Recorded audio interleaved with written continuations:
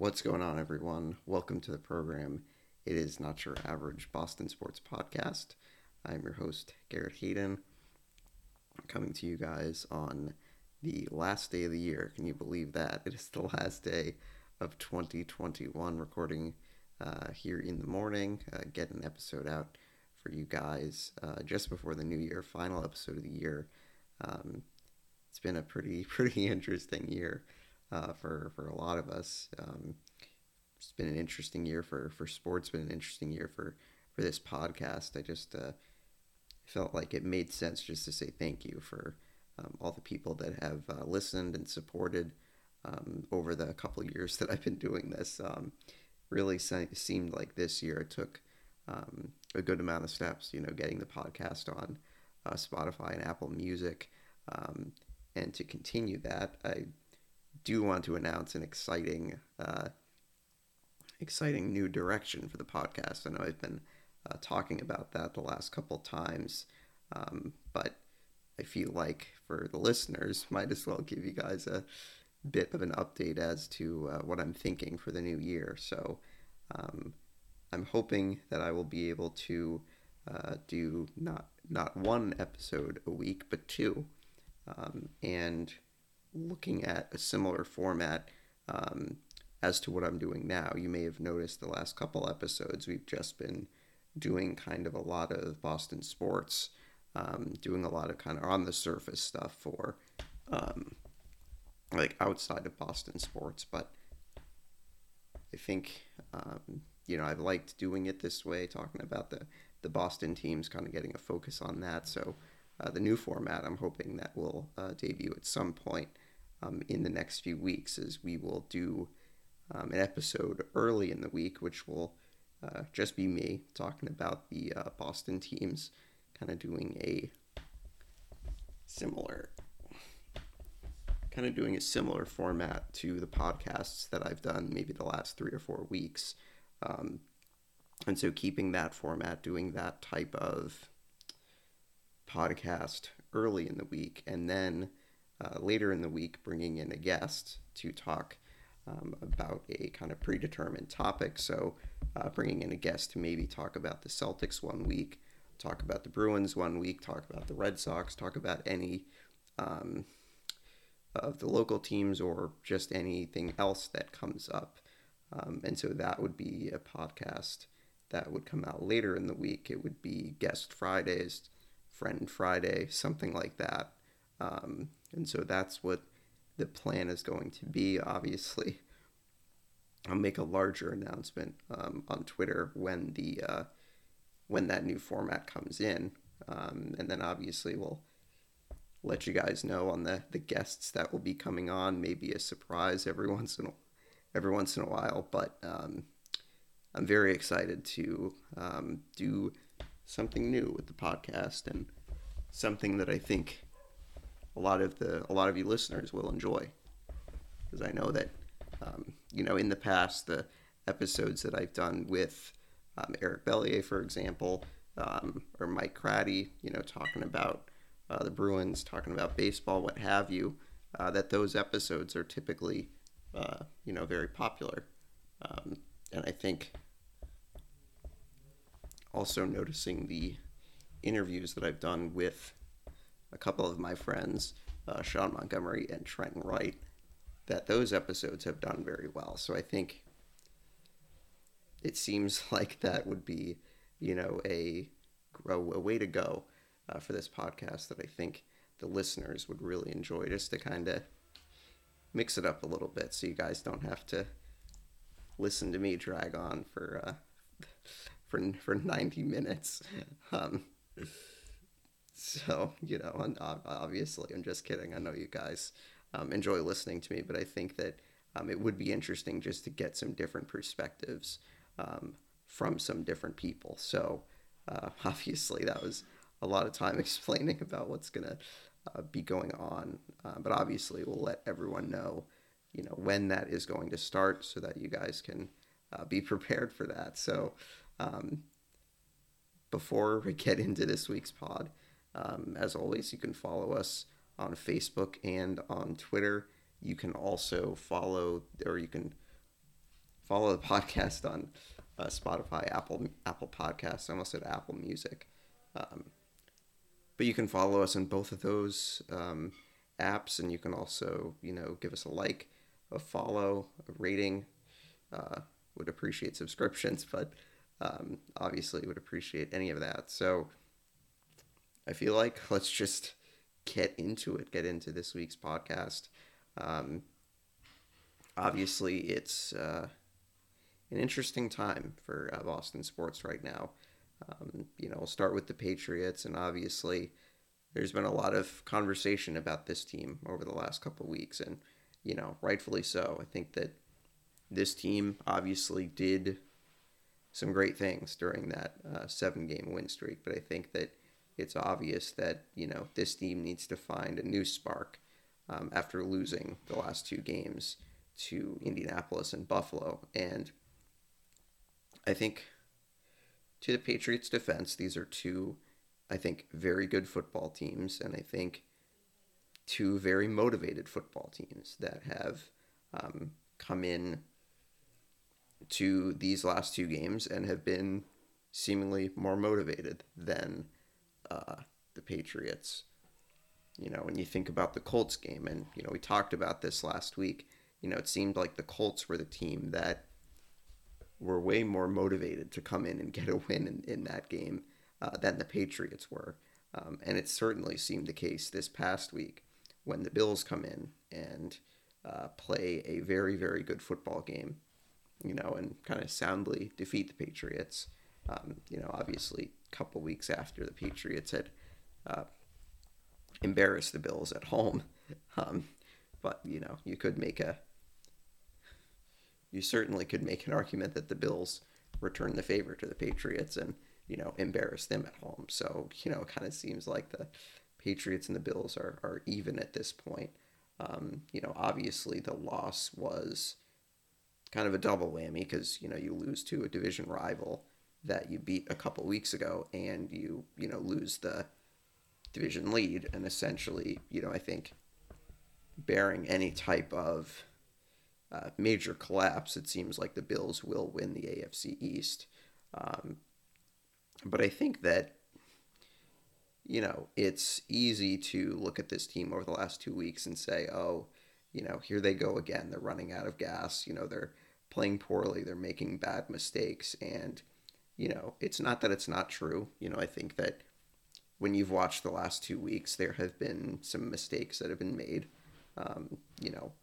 Some of the mistakes in the Buffalo game were not exactly mistakes that I think were warranted for, penalties. I think that there were some calls or non-calls that did not go the Patriots' way in the Buffalo game. I think that, you could classify some things as mistakes, but on the other hand, I think that unfortunately the officials let the game get out of hand and didn't officiate it properly. And, I think that, just if you will indulge me for a few minutes, I think that, if you watch that play where Mac Jones goes, out of bounds, Jerry Hughes drags him down, and there's no flag. Well, actually, they pick up the flag, which was just a preposterous decision, in the first place. But the problem with that is then once that happens, then it opens the door for a Pandora's box of chippy plays or, perceived dirty plays that, got out of hand because you picked up the flag. You have an opportunity to just say that, okay, there are certain things that are just not going to be allowed. And if you keep the flag, that's going to likely encourage players to not do any type of extracurricular activity. But, I mean, when you let a Buffalo Bills player drag down the Patriots quarterback on the sideline after he's been out of bounds, and by the way, he seriously avoided what could have been a really ugly knee injury. If you look at the way that his, knee almost buckled, then, you have other plays in the game that, lead the Patriots to get up in the Bills' face to protect their quarterback. And then there's a flag thrown for that. And it's like, well, you know, the Bills got a couple shots on Mac Jones that I thought were unnecessary. I don't think the out of bounds play was like a bad hit necessarily, but you saw the way Mac Jones slides down. Matt Milano, takes him out, and that's not exactly a great looking play. But then the Patriots get penalized for trying to protect their quarterback, and I just think, the game got out of hand, and it really shouldn't have. And I think it's unfortunate because I think it kind of changed the game a little bit. If the Patriots get some points at the end of the half, if that penalty had stood, you maybe are looking at a different game.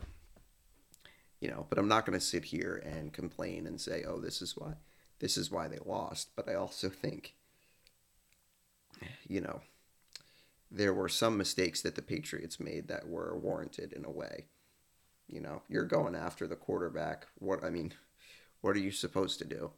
I think you can't let stuff like that go. And I just think the officials could have done a better job in this case, but didn't really have much to do with the game. I think the defense was really for the first time since that Dallas game, if you can remember, all those weeks back. For the first time, I think this season, the defense, I think, really let you down in this game. Um, really just unable to get any stops. And I think just playing a type of defense that I think kept not working, and there wasn't enough of an adjustment. I think clearly you look at the day that Isaiah McKenzie had, most of that was against man coverage when, the Bills are using that trips formation, with the three receivers all kind of lined up in like a triangle or whatever it is. And, a couple players kept getting burned because the Bills throw it to Isaiah McKenzie in that kind of man coverage, and he got a lot of receptions that way.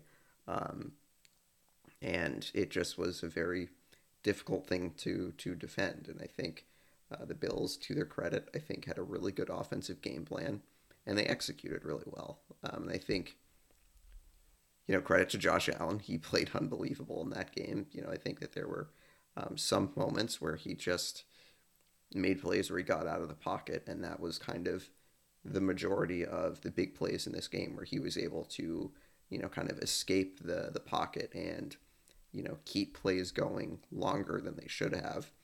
I think the Patriots' base coverage, for, assuming that the quarterback is staying in the pocket, the Patriots played good coverage that way. But then the moment that Josh Allen started to improvise and make plays, the Patriots were kind of, playing catch up. So I think for the first time since that Dallas game, that defense looked a lot more just kind of out of sorts. And I think that for the first time in a while, the defense kind of cost you a game. And I know that, offensively there were some issues. Certainly Mac Jones did not help his own cause with a couple of interceptions. I think that, that last interception can be taken with a grain of salt because it's a, like a prayer type of interception where, it really wasn't a bad interception. He's just throwing it up there to try to make a play. I think that obviously that second interception, ball gets tipped a couple times. Not to say that, oh, he's blameless, because he certainly did not play his best in this game, but I think, there are some narratives that I think are a little too extreme with the fact that, oh, the Patriots need to play with a lead. They can't come back, when it's pretty obvious the Patriots kind of came back in that Colts game. Obviously the result didn't finish, but it's like, if the Patriots don't give up that touchdown run to Jonathan Taylor, they had a very good chance to win that game. So I just think anyone trying to tell you that the Patriots can't play from behind and they're not built to play that way, I don't know if that's necessarily the truth, because I think it was pretty obvious that Mac Jones kind of did almost build a fourth quarter comeback in the Colts game, with two touchdowns in the fourth quarter. The Patriots almost came all the way back. But I just think it just wasn't his best day, and I think as a rookie, as a developing quarterback, you're going to have games like these. And I think as much as Mac Jones has been very good for this team, and I think I've said this on the podcast once or twice, that yes, he's had a great season, but it doesn't mean that he's not going to have slip ups and bad games and, games where he just doesn't play well. But that's also not to say that he can't improve, that he can't get better, that he can't get better with more development, because after all, he's a rookie. So I really think it just was a tough day at the office for the Patriots, and it's unfortunate that they've had two straight losses, and these two teams that they played were very, very good. But I think there's reason to be hopeful for this team, and I think for a lot of people, finishing the season the way they did last year, 7-9, losing record, they went out and improved. They got a lot of key players in the offseason, got a lot of key players in the draft, and here they are at 9-6 with 2 games left. A pretty good chance to win 11 games, which I think a lot of people thought that this was going to be best case scenario for this team, and here they are. I think that the expectations for this team, I think, can still be positive. I think if you had expectations at the beginning of the season that they're going to win 10 or 11 games, they're right there. They're right there on track for that. That's where I kind of thought they would be. And it seems like they're on track for that. So I think, as much as it's been disappointing, the Patriots are in a great spot future-wise. I think they're more far along than I thought they would be at this point. I really thought that best case scenario this season, they would push Buffalo for the AFC title, or AFC East title, and they've kind of done that. I think they probably don't have a great chance at winning the AFC East, but getting to this point, beating Buffalo on the road a couple of weeks ago, being 9-6 with a chance to go 11-6 for the regular season, I think it's something that you can feel good about. You don't have to feel all negative because they've lost 2 games in a row and maybe the defense has not looked great, but I think there's still positives you can take out of this season, and no matter how it ends, they're in a great spot. So I think a lot of people would have you believe that it's, doom and gloom and it's horrible and the Patriots, blew their chance to win the division. But I think, you got to think the position that they're in is a lot better than it could be.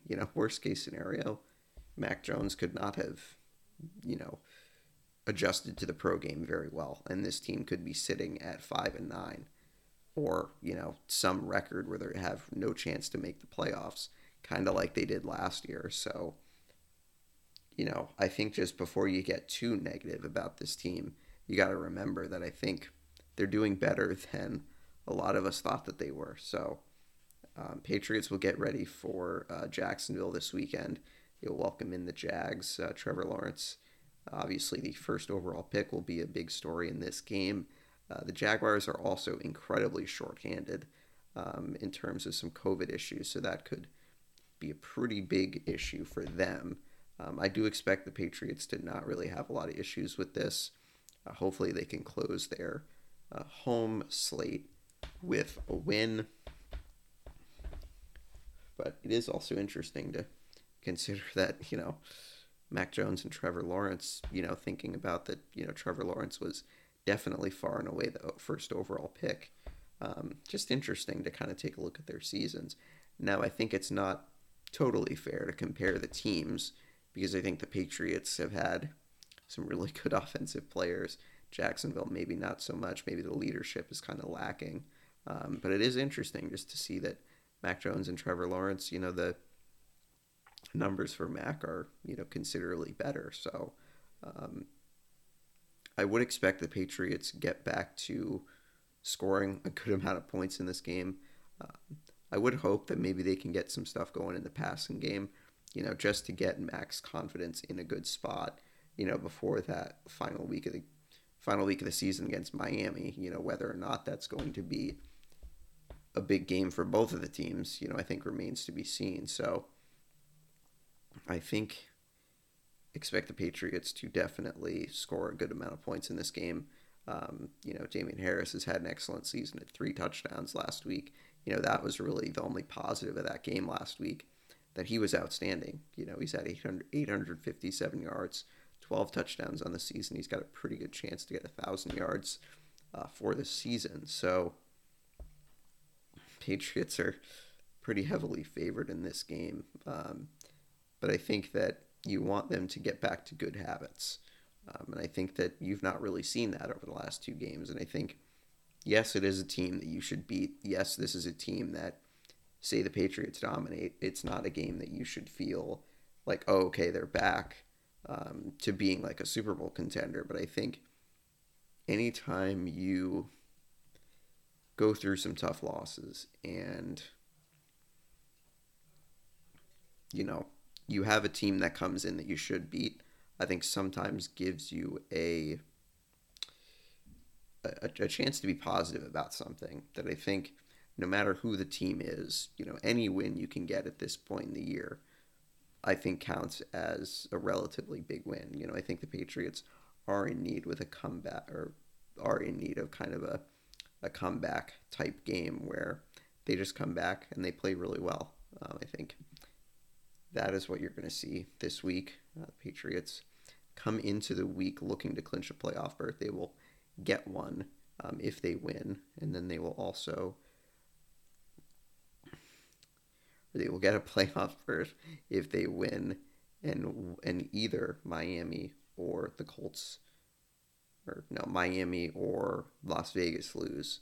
So Miami is playing Tennessee, Vegas is playing Indianapolis. So if the Raiders or the Dolphins lose this weekend, the Patriots win, they will be in the playoffs.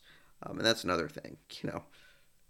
I didn't think the Patriots are going to be a team that would clinch a playoff berth, this soon. Well, I guess it's the second to last week of the season. But I think just considering that this team, I think, did a lot to improve in the offseason, in the draft, and to think that they are this close to a playoff spot, I think is good. I think it's okay to be positive about this team, even though they've maybe not had a lot of positives over the last 2 weeks. But be curious to see, what the offense looks like, what they try to do this week. Kendrick Bourne, hopefully is back and in a little bit more of the swing of things. He came off the COVID list to play last weekend, but obviously did not practice all week. So I'd be curious to see if they get him back involved. I think the Patriots, team and the fans, I think, are hopeful that, Jonnu Smith can get a game where he gets more involved. So I think there are definitely things to look for in this week's game. And I think, again, anytime you can get a win this point in the year, I think is important for confidence, and I think important for a team like the Patriots, that I think getting a win, getting something to feel good about themselves could do a whole lot of good. So Patriots favored by 16. I would expect that it's going to be more than that they win by. I think that this should be a game the Patriots should have no problem scoring 30 points. 31-10, something like that. We all know Belichick's track record against rookie quarterbacks, and, this is a Jacksonville team that's very, depleted in terms of on what they can do on offense and defense. So I think the Patriots should, have a game where hopefully they can feel good about themselves offensively, defensively, and on special teams, leading into a key game against the Dolphins last week of the season, assuming that that's how it shakes out to be. So I think that's probably going to be it for talking about the Patriots. We'll get to the rest of the NFL Week 17 in a little bit. We'll take a look at some of the matchups that will take place on Monday, or Sunday and Monday. There is a Monday night game the last week of this season, so we'll get to that in a little bit. So I think next we will get to talking about the Celtics. The Bruins obviously have not had any games since we last had our since we had last week's podcast. So we'll talk about the Bruins, talk a little bit about them, but obviously with them not being uh, active in the last couple of days, makes sense to jump to the Celtics, who have been active over the last couple of weeks. Unfortunately, it's not been uh, active in terms of good games and good wins. The Celtics have dropped 3 in a row after beating the Cavaliers at the Garden last week. So they dropped a game to the Bucks on Christmas, dropped a game to the Timberwolves the other night, and then dropped a game to the Clippers at home the other night, in which they could not make a 3-point shot to save their lives. They were 4 for 42. Apparently, the second worst performance by a team shooting at least 43s in a game. So you can kind of figure out the math on that one, about 10%. So obviously, the Celtics are not really in a good spot. I think that unfortunately the COVID bug has hit them. Jason Tatum has been out of the last couple games after testing positive, so he's missed the Timberwolves and the Clippers game. Obviously was in the lineup for the Christmas Day game against the Bucks. Obviously that was a disastrous game. The Celtics built a 19-point lead in the first half, lose the game, and then lose to the Timberwolves the other night. They were pretty shorthanded, but they have gotten most of the guys back. Jason Tatum and Enes Freedom really are the only players that are, rotation players that have missed the last couple games because of COVID. Marcus Smart's been hurt, so he missed the last game. And Dennis Schroeder obviously has still been in the COVID protocol, so he's another one that I'm forgetting. But obviously, it's been a tough go for the Celtics. They actually play the Suns this afternoon at 1:00 to close out the close out 2021, and it's not really the best team you want to see, or it's not really the team you want to see going through a tough stretch like the Celtics are. 4 losses in their last 5. Cleveland, the only game that they have won, they won last week on the 22nd. I think that was right before we recorded our last podcast. So the Celtics will remain at home for the next almost about a week. They have Phoenix, obviously, tonight. They will host the Magic on Sunday. Then they will play the San Antonio Spurs at home next Wednesday, before they have 2 matchups against the Knicks in New York next Thursday, and then at home against the Knicks next Saturday night. So, it's kind of been more of the same for this team, that they've been a team that struggled to kind of put wins together or just kind of solid play together. I think that obviously COVID and injuries have played a role in it, and that's kind of seems like it's been the same thing as it was last year, with the Celtics having a lot of players out and having to kind of throw together some lineups that I think it's just hard to kind of get continuity. It's hard to get kind of an evaluation of this team, and not to say that it's an excuse, because I think, most of the problems with this team has been the effort and playing hard and things like that I think should not be anything that is hard to do on a nightly basis. But I think, bringing someone in like Joe Johnson, I think has maybe been a positive. I mean, I would like to see the Celtics keep him around, just maybe as a older kind of veteran presence. But it just seems like it's, for whatever reason, it's just not happening for this team right now. I think Jaylen Brown's been very good coming back from his injury. He's scored 30 points in some of the last couple of games. But I think you're seeing a team that it's just kind of Jason Tatum, Jaylen Brown, and you kind of don't know what you're going to get from other people. I mean, obviously, there have been players that have played well with the opportunity. I think Peyton Pritchard, considering the Celtics have been without Smart and without Schroeder for some of the last couple of games, he's gotten plenty of minutes and has looked really good. I think that he's a player that, as difficult as it may be, you kind of need to get him playing time. And I think if the Celtics are going to be a team that's just going to be around 500 and maybe not going to be a contending team, why wouldn't you give him more playing time? I think why wouldn't you give Aaron Nesmith more time? And I know that he's a player that often, plays out of control, and that can kind of be a detriment. Um, you got to have him play. I think that it would be different if the Celtics are kind of running through their schedule and are like top three in the East and playing really well, but they're not. They're a team right now that is 3 games under 500 and really have not been able to find a rhythm. And so it's just like, if you are a team that's, just kind of not very good, why wouldn't you play the younger players? And so I think it'll be curious to see, how they approach the trade deadline, with that approaching. I think it's February 10th.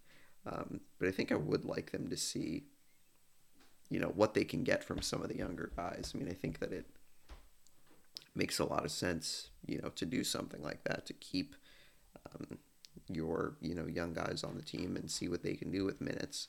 It has been good to see someone like Romeo Langford getting consistent minutes, whether that's in the starting lineup or off the bench. But I think in terms of moving forward, I think this team really has to be, harsh about, how they're going to kind of get out of this rut. And I think, the first thing you try to do is identify the players that you want to keep. Because I just think this season is just going to go the way it's going to go. And I think it's going to be a lot similar to last year, that, they'll win a couple games, they'll look pretty good, and then they'll, come back and not play well. It's hard to expect anything else from this team. I mean, you've seen this team play 35 games. I mean, that's almost half the season. And I just think at this point, the team is what they're going to be. And I think they're going to be similar to last year. They're going to be around 500. They're going to be a team that, likely goes to the play-in, maybe gets out of the play-in, plays a really good team in the first round, and maybe they get lucky and win a game or two. But I just think beyond that, it's hard to expect that you're going to see anything else from this team. But I think, people watch this team and get frustrated, and I think that that's legit. They're a team that sometimes doesn't play as hard as they should. And I think, you look at this team after, beating Toronto and Philly at the beginning of the month. The Celtics, are 4-9 since then. So I think they have to, going forward, identify the players that should be around and then just kind of go from there. And I think, in my opinion, if we're talking about moving guys, I think Dennis Schroeder, Josh Richardson, guys who have value that you could move at the trade deadline, because I think it's going to be a lot smarter for the Celtics to be trading guys than trying to get talent to, salvage their season. I just don't think that makes sense. But I think, the thing that I get frustrated with, and I think that it's legitimate that people have frustrations with this team over the last 2 years, whatever it's been, really since the bubble. But trading Jaylen Brown is not something that's going to make this team better. And I understand that, okay, to maybe get the team's attention, you have to trade someone big and you have to, do something drastic to kind of improve the team. But a move that drastic is not smart at all. And I just think Tatum and Brown, despite what other people say, have proven that they can play together and they can play well together. They've led the team to 2 Eastern Conference Finals. So, anyone trying to tell you that they are not good together is just not telling the truth, or just kind of, or just lying and telling you that that's the truth when it's not, because they have some other agenda. It's just not true. And I just think anyone who has watched this team and knows this team knows that that is not the right thing to do. And by the way, if you are going to trade Jaylen Brown, I mean, what are you going to do? Trade him for Ben Simmons? Trade him for Damian Lillard? Like, are you really going to get that much better? And that's the other thing. I just think if you are really going to trade Jaylen Brown, and that kind of seems to be what people want to do when they say they want to blow the team up, but you're not going to get better overnight by trading Jaylen Brown. And I just think it makes more sense for this team going forward to keep the two of them together and try to get a third player. I think that that's just going to be a lot smarter than getting, another player to play alongside Tatum when it's like you kind of need a third player. And I think, the Celtics maybe were hoping that Marcus Smart could be that third player, but I just think it's not really possible. But I just think you would be so much better if you get a third player versus if you swap Jaylen Brown for another star, because then essentially you're right back where you started. If you want to get rid of one of your two stars for another star, you're probably right back in the same situation. And why wouldn't you want to try to go get a third? And so that's kind of how I see it with the future of this team. But again, anyone that tells you that Tatum and Brown don't work well together are just not telling the truth. And that just kind of makes me angry, because that's kind of the first thing that people go to when they say, oh, like, let's blow the team up, let's get rid of everyone. And it's just like, I think the Celtics are some major tweaks away from being a pretty good contender, but trading Jaylen Brown is not something that's going to make you better.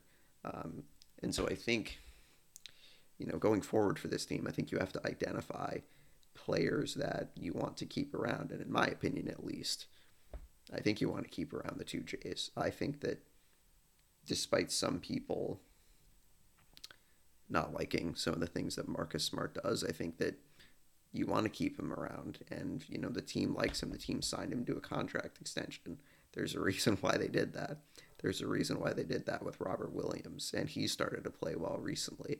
He's had double-digit rebounds 4 games in a row. And I think is starting to become that player that the Celtics were hoping he was going to be. So I think those 4 players you should keep around. And I think extend it to Pritchard and Nesmith. I think that those 2 guys have proven that they can be big-time players and they belong in the NBA. And so I think going forward, those are 6 guys that I think you need to keep going forward. I mean, I think some people would say Horford, but I think that, he's on a non-guaranteed contract next season. I think the Celtics would probably rather try to look elsewhere in terms of, using that money for something else. But I think if you take a look at those 6 players, I mean, I think that that's, or 6 players that I think I would like to keep around. And I just think, rest of the season is, unfortunately, it's just going to be what it's going to be. And I think that some people kind of just need to come to terms with it. And I think, unfortunately, the coaching change has not really bared any fruit. I don't think it's really made this team any better. And I think that on some levels, that's very concerning, because I think that tells you that with the issues with this team is it's not coaching, and I'll be honest, like, that was one of my complaints last year when people wanted Brad to get fired, and it was like, okay, well, if you fire Brad, A, what is your plan? And then B, what are you going to do if the players don't respond to the new coach? And unfortunately, that's kind of what's going on right now. But I don't think that firing Ime Udoka is anything that is going to help this team. I think 1 year into his coaching career is just not the way to go. So I think that for this season, and I said this to someone the other night, like, you just kind of got to ride it out, and the season is going to be what it's going to be. And I think that you got to hope that maybe the Celtics can get everyone healthy and get them going for a period of time, and maybe they can win some games. But I think, based on what you've seen, it's hard to expect anything more than them just going to, the play-in round and maybe winning a game in the first round, kind of like they did last season. So obviously the matchup with the Suns this afternoon at 1 o'clock. The Suns obviously have just been on a tear to start this season.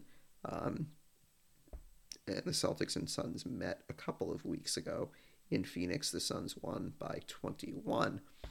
So hopefully the Celtics can do a little bit better. Obviously, Devin Booker coming into Boston, how well he does against the Celtics, and how he does in Boston specifically, did have that a 70-point game in Boston not too long ago. So that's probably what it's going to be for the Celtics. Uh, or that's going to be it for talking about the Celtics for now. Oh, this is it for the Celtics. They're over as a franchise. No, I'm just kidding. But certainly, it's a tough. It's not a fun time to be a Celtics fan. But hopefully there are things that they can get right. But I think trade deadline, the Celtics should be a team that trades some guys, and I think trading some guys that gives you future flexibility. Not saying that, oh, they should trade Marcus Smart, not like a full rebuild, not anything like that. I just think that that's not pertinent, but I think you could see them trading Schroeder because he's not coming back next year. I think Richardson is a guy that you could trade. Maybe you trade Horford, but I don't know. I think I would be a little surprised if they did something like that. And as much as Horford's deal next year is not guaranteed, that's not, me saying that, oh, they should get rid of him, because I do think there's value in keeping him here. Because I think not only is he a good veteran presence, he's also a pretty good basketball player. Like, if you've seen him play this year, you would not think that he's 35. You would be probably kicking the Thunder last year for sitting him on the bench. And look, I understand why they did it, but he can still play. He can still play. He can still play at a very high level. So I'll be curious to see, what the future holds for him. I'd be very surprised if they traded him, but I think, you might want to think about future flexibility. But I do think Dennis Schroeder should be someone that gets traded, and I think regardless of what they do over the next month plus, I just think that it's a lot smarter to trade him because, it's pretty much impossible to bring him back next season. So I think, you look for a team that maybe is desperate for a backup point guard and you just deal him. Freedom is someone else that I think absolutely could get traded. A team that maybe needs rebounding help. He's someone that he's not really going to help you, the rest of the season. So I think it would make sense to trade him.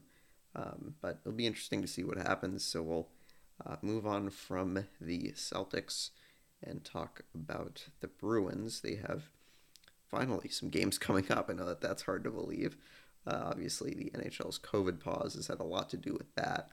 The Bruins not the only team that was shut down for a period of time, but the Bruins finally are back in action tomorrow afternoon at the Garden against Buffalo. And then they will take on the Red Wings in Detroit tomorrow afternoon. And then Tuesday they're back at the Garden against the Devils. So, Bruins are in an interesting spot because I think, obviously at the time of the pause, the Bruins were going through a lot of issues, with the team not being able to score enough goals, the defense being shaky at some points, guys being in and out of the lineup with COVID and whatnot. But it just seems like the Bruins are getting everyone back, that it seems like by the time they play tomorrow, they might be able to get everyone back. And Charlie Coyle may be allowed to return, I think, with new quarantine rules or protocols that the NHL, the NBA, and the NFL have put forward with the 5-day quarantine. I think it would be possible for Charlie Coyle to play tomorrow, but obviously keep your eye on that. But it seems like everyone else, Brandon Carlo, Trent Frederick, Jeremy Swayman, Taylor Hall, all those guys are back, and the Bruins have been practicing. So I think the Bruins will be almost back to full strength. It was tough to get the news a couple weeks ago with Jakob Zaboral tearing his ACL, being out for the season. But I think this is a team that maybe the pause can, be a positive for the Bruins. Maybe the time off can be a positive for them, and, they can try to get going and try to get this season back on track. And so I think, taking a look at the standings, where the Bruins are, I think it's not ideal, obviously, but, I think that considering the games off that they've had, the games in hand that they have, it's still very much a possibility that the Bruins can, get hot and be a team that could be a problem, if they get into the playoffs. But it just will be good to see them get back in action, and hopefully with almost everyone. Tuukka Rask, I think, is close to returning. I think I had seen something on Twitter that he is close to returning to signing a contract. So, I think that that's something that could light a spark for this team going forward. I think it's a team just looking for a spark. I think that this team is better than the team that they've played has for the first 26 games of the season.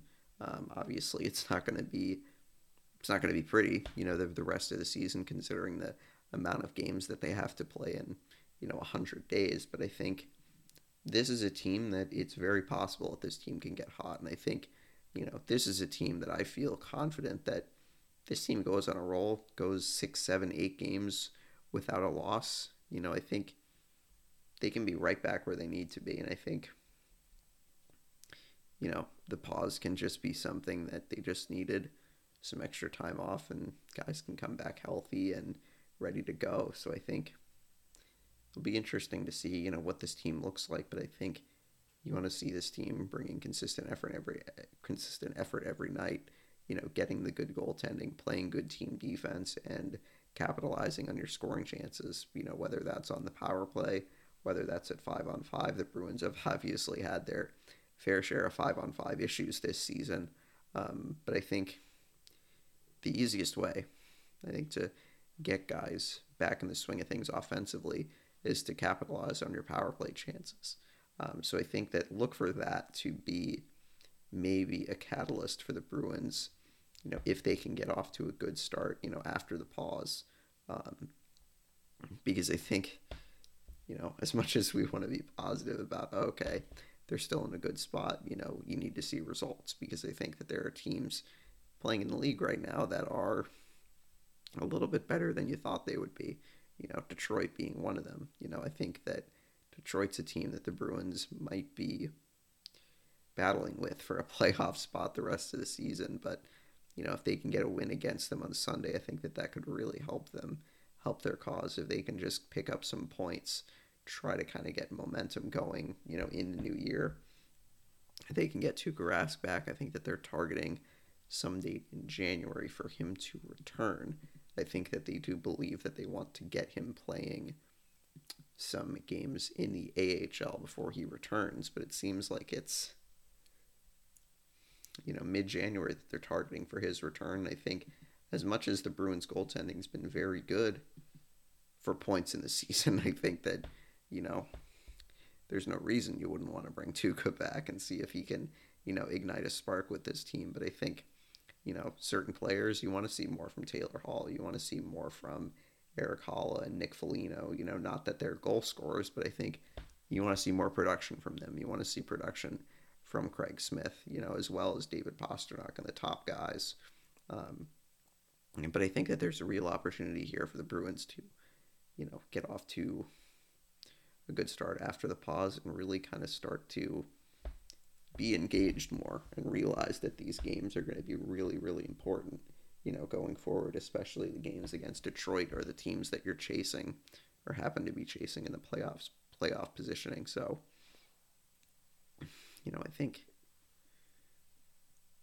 Taylor Hall is definitely the guy that I want to see a little more from. He's kind of had a tough time this season, but, I think I have confidence in this team. I have confidence in the leadership of this team, that they can get the team, where it needs to be. So Bruins back in action tomorrow with Buffalo coming to the Garden, and then they will play in Detroit at 1 o'clock on Sunday. So you can switch between the Patriots and the Bruins. Just some other notes. Oscar Steen, who had played a couple games with the Bruins before the pause, has been assigned back to Providence, as it seems like the Bruins are getting the majority of their guys back. So I think that will be definitely something to keep an eye on in terms of guys getting called up. But I think if the Bruins are going to be at full strength, they want to kind of see what they can do at full strength. So just some other notes with the Bruins. Obviously, there was announcement that the NHL is moving some games from Canada. So the Bruins will play the Canadiens at home on January 12th. They were supposed to play in Boston on March 21st, but that game has been moved up to January 12th. The Bruins were supposed to go to Montreal, I think, on the 12th. I think that game has been postponed for the moment. And then some news today, Willie O'Ree will be, or his number will be retired on January 18th against the Carolina Hurricanes. His number 22 will be retired in TD Garden, which is about time, almost 64 years to the day of his historic NHL debut. Obviously, the first black hockey player to ever appear in an NHL game. So that will certainly be a date to circle on your calendar to see that jersey retirement ceremony.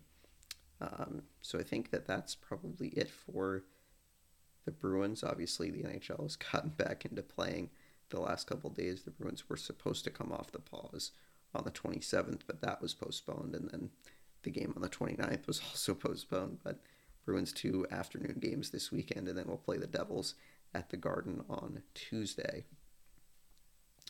So I think we'll get to our other kind of non-Boston sports stuff.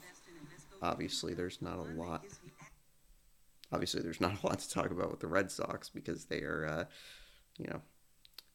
there's, no news with the lockout still going on, but obviously we'll let you know as soon as there's any news with that. So I think taking a look at the NFL scoreboard for this week, for Week 17, we'll take a look at the games, then we'll take a look at the playoff standings with 2 weeks to go.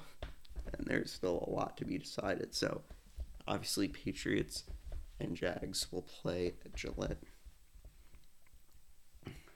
Sunday at 1 o'clock, the Buffalo Bills can clinch the division with a win and a Patriots loss.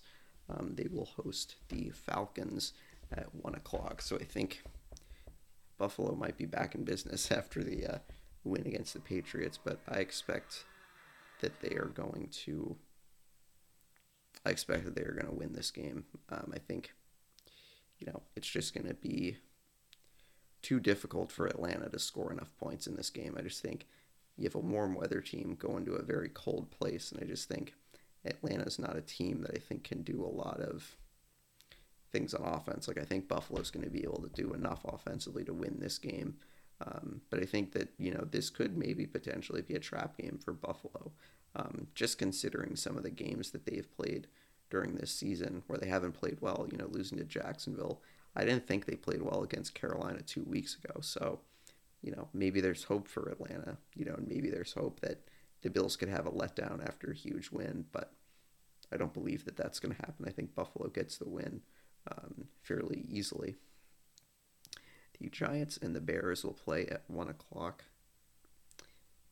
The Giants obviously losing Daniel Jones for the season a few weeks ago. Chicago obviously still with Justin Fields. I think he has a good performance this week. I think he is going to play in this one. I think that he has been hurt the last couple weeks, but I think that he will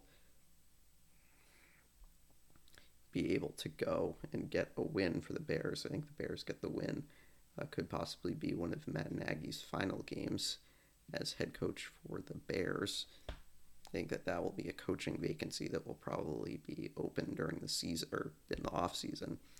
Kansas City and Cincinnati, this is going to be a really interesting game. I think this is a very, very real potential playoff preview, potentially maybe in the division round or the AFC Championship. Joe Burrow and Cincinnati obviously had an amazing record-breaking game last week as Burrow passed for over 500 yards and 4 touchdowns in their win. But your reward for playing really well is bringing in the Kansas City Chiefs, who I think have won, it's 7 or 8 in a row. It's a team that has looked good at times during their winning streak. But I think Patrick Mahomes has not necessarily looked his best this season. But I think that Kansas City gets a good offensive performance in this one. I think Cincinnati does too. I think you could see a really, really good game. But it's just hard for me to pick against Kansas City, just considering the way that they've been playing, especially defensively. I think their defense gets a big play late in the game, and the Chiefs get the win and improve to 12-4. I believe that they can lock up the first overall seed if they win and Tennessee loses this week. Miami and Tennessee will go at it at 1 o'clock. This is a huge game. Massive implications both for the Patriots and for the AFC playoff chase.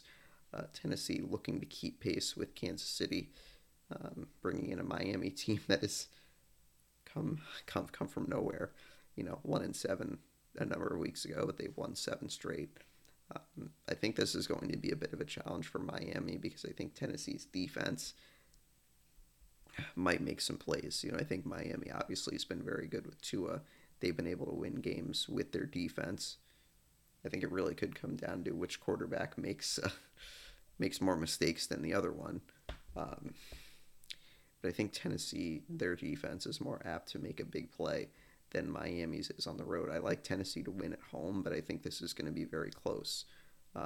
So obviously, Patriots win and a Dolphins loss puts them in the playoffs. Vegas loss also would put them in the playoffs. So I like Tennessee to win this game, and I like the Patriots to lock up a playoff spot this week. Obviously, we'll see if that happens. The Colts and the Raiders will play. The Colts unsure whether they will get Carson Wentz available for this game, as he had tested positive for COVID almost a week ago. So I think that could make a huge difference if he's not able to go. But Vegas has been kind of a Jekyll and Hyde team almost all season. You kind of don't know what you're going to get from them. I like the Colts to win no matter who the quarterback is, but I think if Wentz doesn't play, this game could be a lot closer. But I think if Wentz is able to play, I think the Colts win rather easily over Vegas. Tampa Bay will welcome in the Jets. I do like the Bucs in this game. I think they had a good response game and a win against Carolina last week. I think they keep that going with their 12th win of the season. I believe they can lock up the division with a win. Philadelphia 8-7 goes to Washington. I believe that Philadelphia can clinch a playoff spot if they win. Although Washington's been kind of a weird team this year. You kind of don't know what you're going to get from them. Obviously, they got embarrassed in Dallas last week. But again, they're just a weird team that it's just hard to figure out what kind of team they're going to be. Unclear whether Taylor Heineke will be able to play. Or actually, no, that was the week before, excuse me. So this game in Washington, I do like the Eagles to win, but I wouldn't be surprised if Washington kind of pulls a, upset, so to speak, in this game. I do like Philly to win a close one, but I think Washington could possibly pull it out. The Rams against the Ravens. Ravens really hoping they can get Lamar Jackson back from the ankle injury that's kept him out of a couple games recently. But I think either way, I like the Rams to win this game on the road. I think they're going to be able to put up enough points offensively. Baltimore would be very curious to see who would be the quarterback. If Jackson is unable to go, Tyler Huntley might go. He played really well against the Packers a couple weeks ago, so I think he could have a good game, but I think the Rams are peaking at the right time, so I think that they get the win. I believe they can win the division with a win this week. Denver and the Chargers at 4:05. This is a massive game for both of these teams. I think Chargers will be in a very good spot if they can win this game. Denver really needs to win this game if they're going to have any hope of going to the playoffs. Denver at 7-8, the Chargers at 8-7. The Chargers did not look good against Houston last week, so it's kind of, they're turning into a team that you kind of don't know what you're going to get each week. Obviously, what they can do from an offensive perspective, but I think defensively, they're kind of always a question mark, and, I don't know how many points they're going to be able to score this week with a very good Denver defense, but on the other hand, I don't know if Denver's going to be able to score enough points to win this game, so I like the Chargers at home, but I think this could be a low-scoring game, and if that's the case, I think Denver would like their chances there. Houston and San Francisco. San Francisco can, I believe, lock up a playoff spot with a win. But a Houston team, 4-11, played really well against the Chargers last week. I think that they have a chance to make this close, but I think San Francisco is going to win despite, even if Jimmy Garoppolo does not play in this game. I do like San Francisco to win. And then Carolina and New Orleans. New Orleans really needs this game. I don't know if they're going to be able to get the win, though.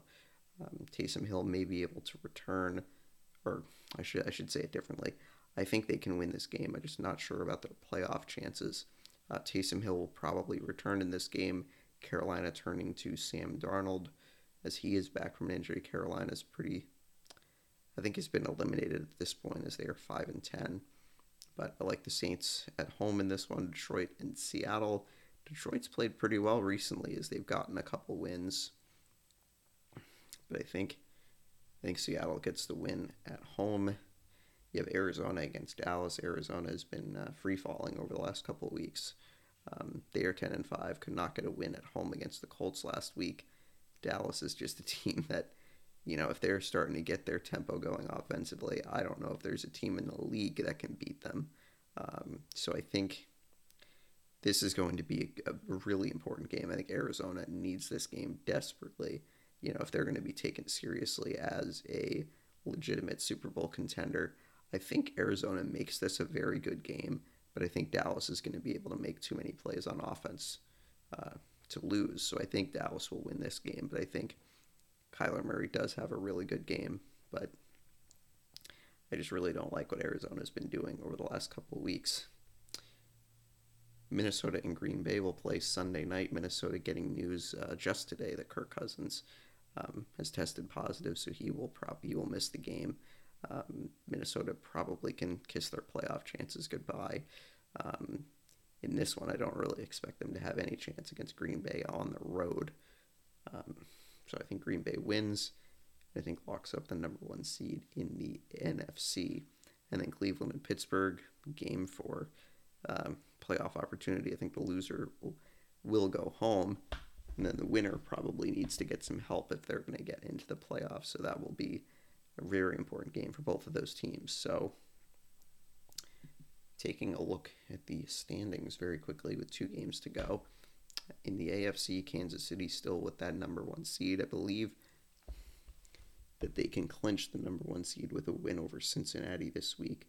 Tennessee at 10-5. Then you got Cincinnati and Buffalo rounding out the division winners. And then the wild card positions, the Colts, the Patriots, and the Dolphins.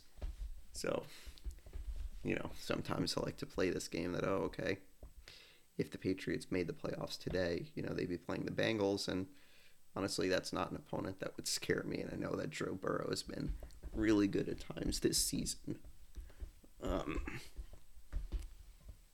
It's a team that does not have a lot of postseason experience, and I think that kind of can be pretty important this time of year, when you're playing against teams that know how to get it done in the playoffs.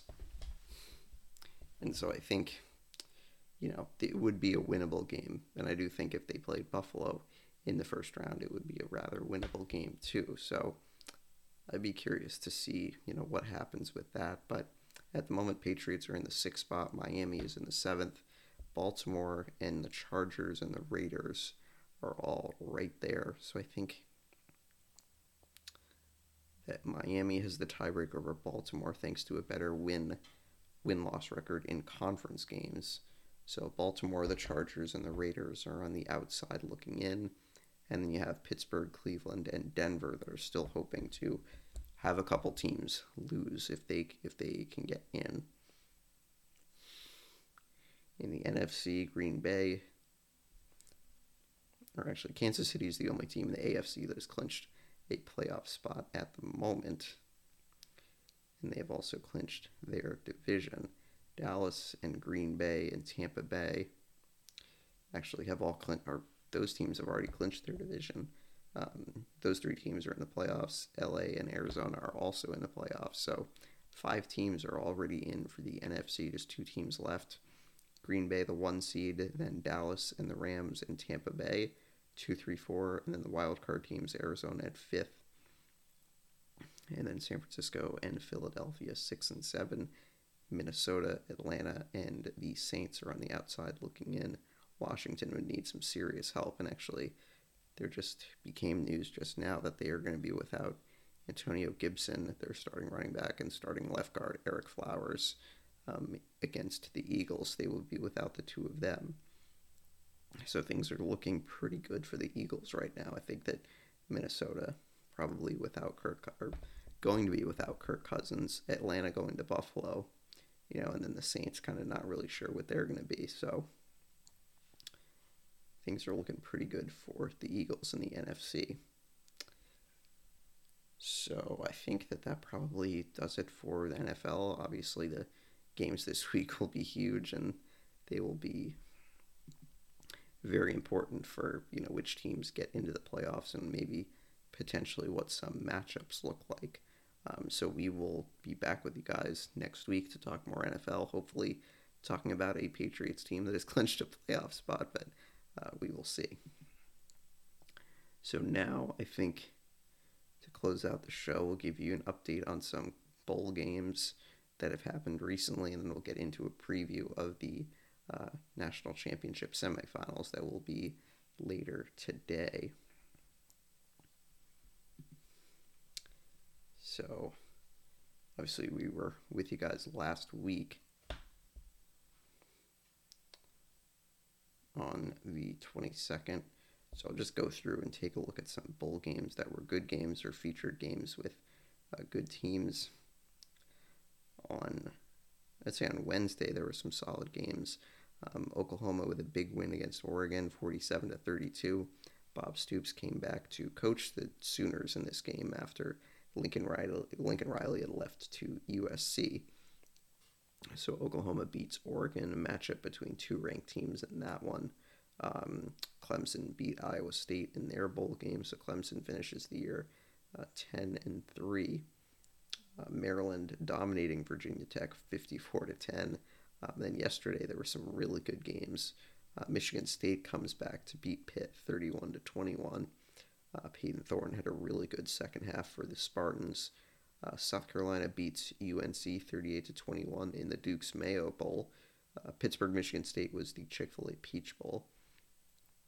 Both of those games were yesterday. And then the Music City Bowl, Purdue beating Tennessee in overtime. And then Wisconsin beating Arizona State in the late game in the Las Vegas Bowl. And then obviously you got the big games today, Cincinnati, Alabama, Georgia, and Michigan. There are live updates actually on two games going on right now. The Gator Bowl between Wake Forest and Rutgers is late in the second quarter. Wake Forest is up 17-10. Texas A&M was supposed to play in this game, but they ran into some virus issues, so they dropped out of this game. And so Rutgers, I think, was the next best team that got selected to play. And then Washington State and Central Michigan. Central Michigan moved over from the Arizona Bowl to play in the Sun Bowl. So they are playing Washington State right now. That game is scoreless early in the first quarter. So now we can talk about the national semifinals. So Cincinnati and Alabama, the early game at 3:30. I do think that this is going to be a good game. I think that a lot of people are expecting, Alabama's going to roll. They've been a team that's been very good all season, especially offensively, and playing a Cincinnati team that has never been in the playoff. They're the first group of five team to be in the playoff since the playoff started in 2015, I believe, or 2014, I think. So I think I do expect Alabama to win, but I think Cincinnati is going to make this a competitive game, and I do think that they have a possibility that they could pull the upset. I'm not going to say that it's definitely going to happen, because anytime an upset happens, it's pretty hard to predict, but I think if there's going to be a team that could give Alabama issues, it's Cincinnati. And I say this because Cincinnati has a quarterback that I think can go shot for shot with Bryce Young. Bryce Young obviously has been unbelievable this season, won the Heisman Trophy, well-deserved, but Desmond Ridder is a guy that I think can absolutely match what he can do offensively. Not to say that he's the same player, he can do the same things, but he's very good. And I think that he has a possibility to be a high drafted quarterback in this year's draft. But I think if there's a team that can give Alabama issues, I think historically through the years, it's a team that has a really good quarterback. Whether that's a quarterback who's a dual threat or someone that can just make really good decisions and kind of keep this game from getting away from itself. I think that Ridder is a guy that can play at a really high level and make this a really interesting game for Cincinnati. I think the biggest matchup in this game is going to be Jameson Williams versus whichever Cincinnati cornerback, covers him, whether it's Gardner or whether it's Bryant. I think that is going to be a huge matchup in this game, because I think if Cincinnati can contain Williams and not let him break free for like a big long touchdown or something like that, I think that Cincinnati can absolutely win this game. I think that Alabama not having John Mechie, the wide receiver, is a really big loss for them. But I think that Bryce Young has the ability to make big plays for other guys. It could be someone that we don't even think about that makes a big play in this game. But I think that Cincinnati is good enough to make this a game. But I just think Alabama is just going to be too good on offense. But I think Ridder, if he can make the right decisions and they can score touchdowns in the red zone, this is going to make the game a lot more difficult than I think Alabama would want it to be.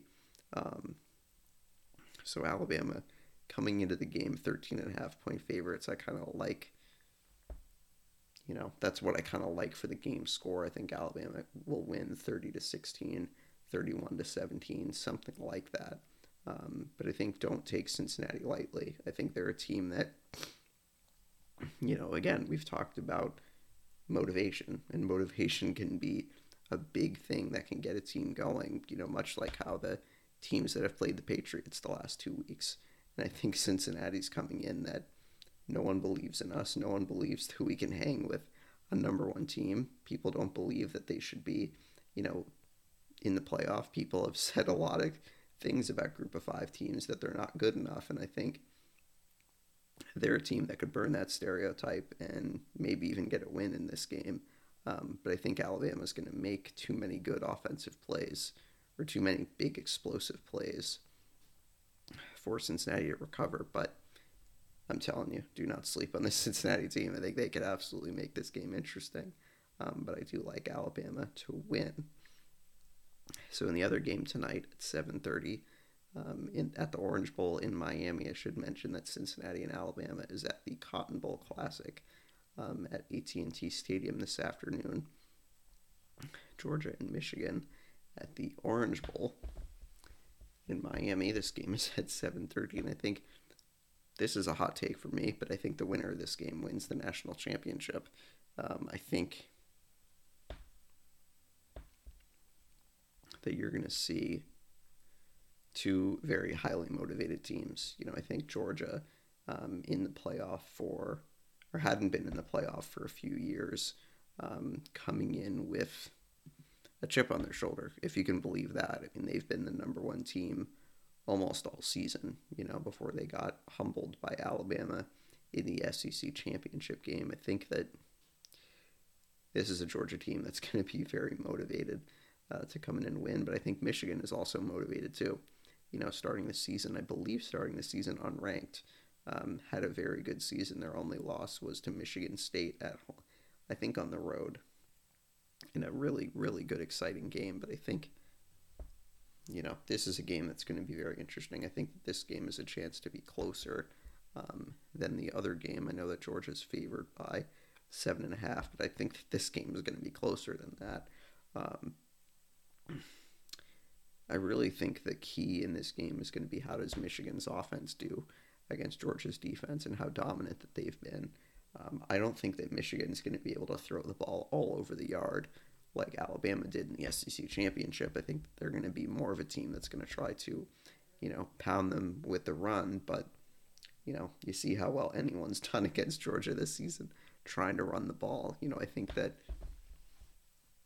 they may not be able to do it with a lot of success, but I think if Michigan can stick to the run and kind of control the clock, I think they can do good things in this game.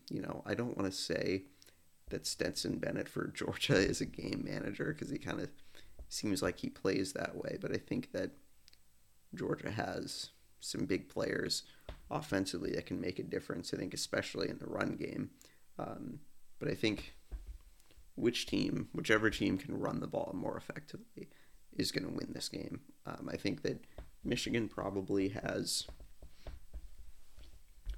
both teams really, I think, have very good running backs.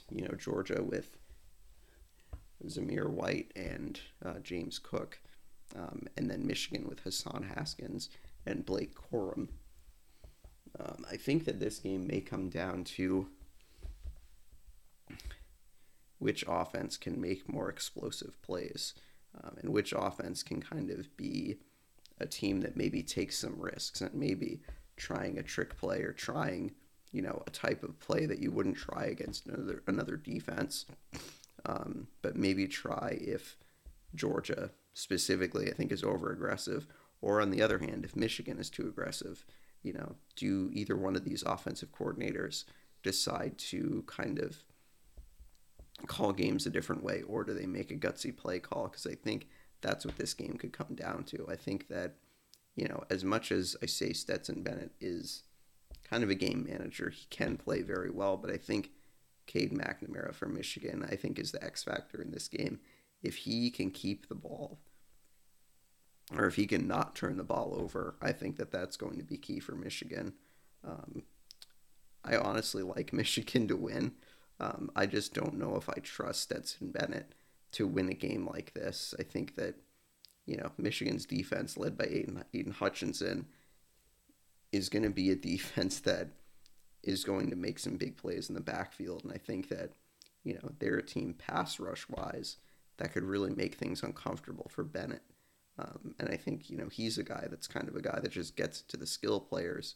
But I think if you can get to him and force him to make some mistakes, force him into bad throws, I think Michigan can win this game. So personally, I think Michigan beats Georgia. I think it's going to be a close game. I think it's going to come down to one score, 31-24, 30-23, something like that, 28-24. I think you're going to see a very good game tonight. So I'm really looking forward to it. That game at 7:30 on both games on ESPN. So by that logic, I would like to see Alabama and Michigan in the championship, but we'll see what happens. Enjoy the games tonight.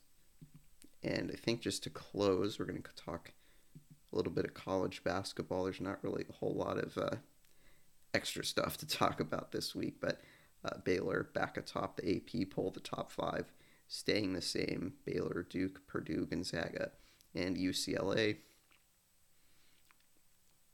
Tennessee making a jump from 19 to 14, so they are up. And then some teams making drops. Alabama dropped from 10th to 19th. Arizona dropping from 6 to 9, and then Xavier dropping from 18 to 23. So that's what we're looking at for college basketball. Obviously, the conference games have started. Obviously, there are some games that have been postponed, but some games tomorrow afternoon, Baylor and Iowa State, both of those teams undefeated. That game is on ESPNU. Baylor first, Iowa State is 8th. Villanova and Seton Hall will play tomorrow at 2 o'clock. Villanova 22nd, Seton Hall 15th. So I think that's probably all I got for this week. So thanks to everyone for listening, and I'd like to wish everyone a happy and healthy new year. I'm really excited to see where the podcast can go this year. So obviously, we'll keep you updated on guests that may be coming in. I'm hoping to get this new format out in 2 weeks. I think next week we'll still be doing the same thing, getting to doing just once a week. So I'll probably be with you guys next Friday. And then I anticipate the week after that to get into some guests, but obviously we'll keep everyone updated with that. So everyone, enjoy your New Year's Eve. Happy New Year. Enjoy the college football games tonight if you're going to be watching. So we'll talk to you in the new year. All right, everyone. Have a good one.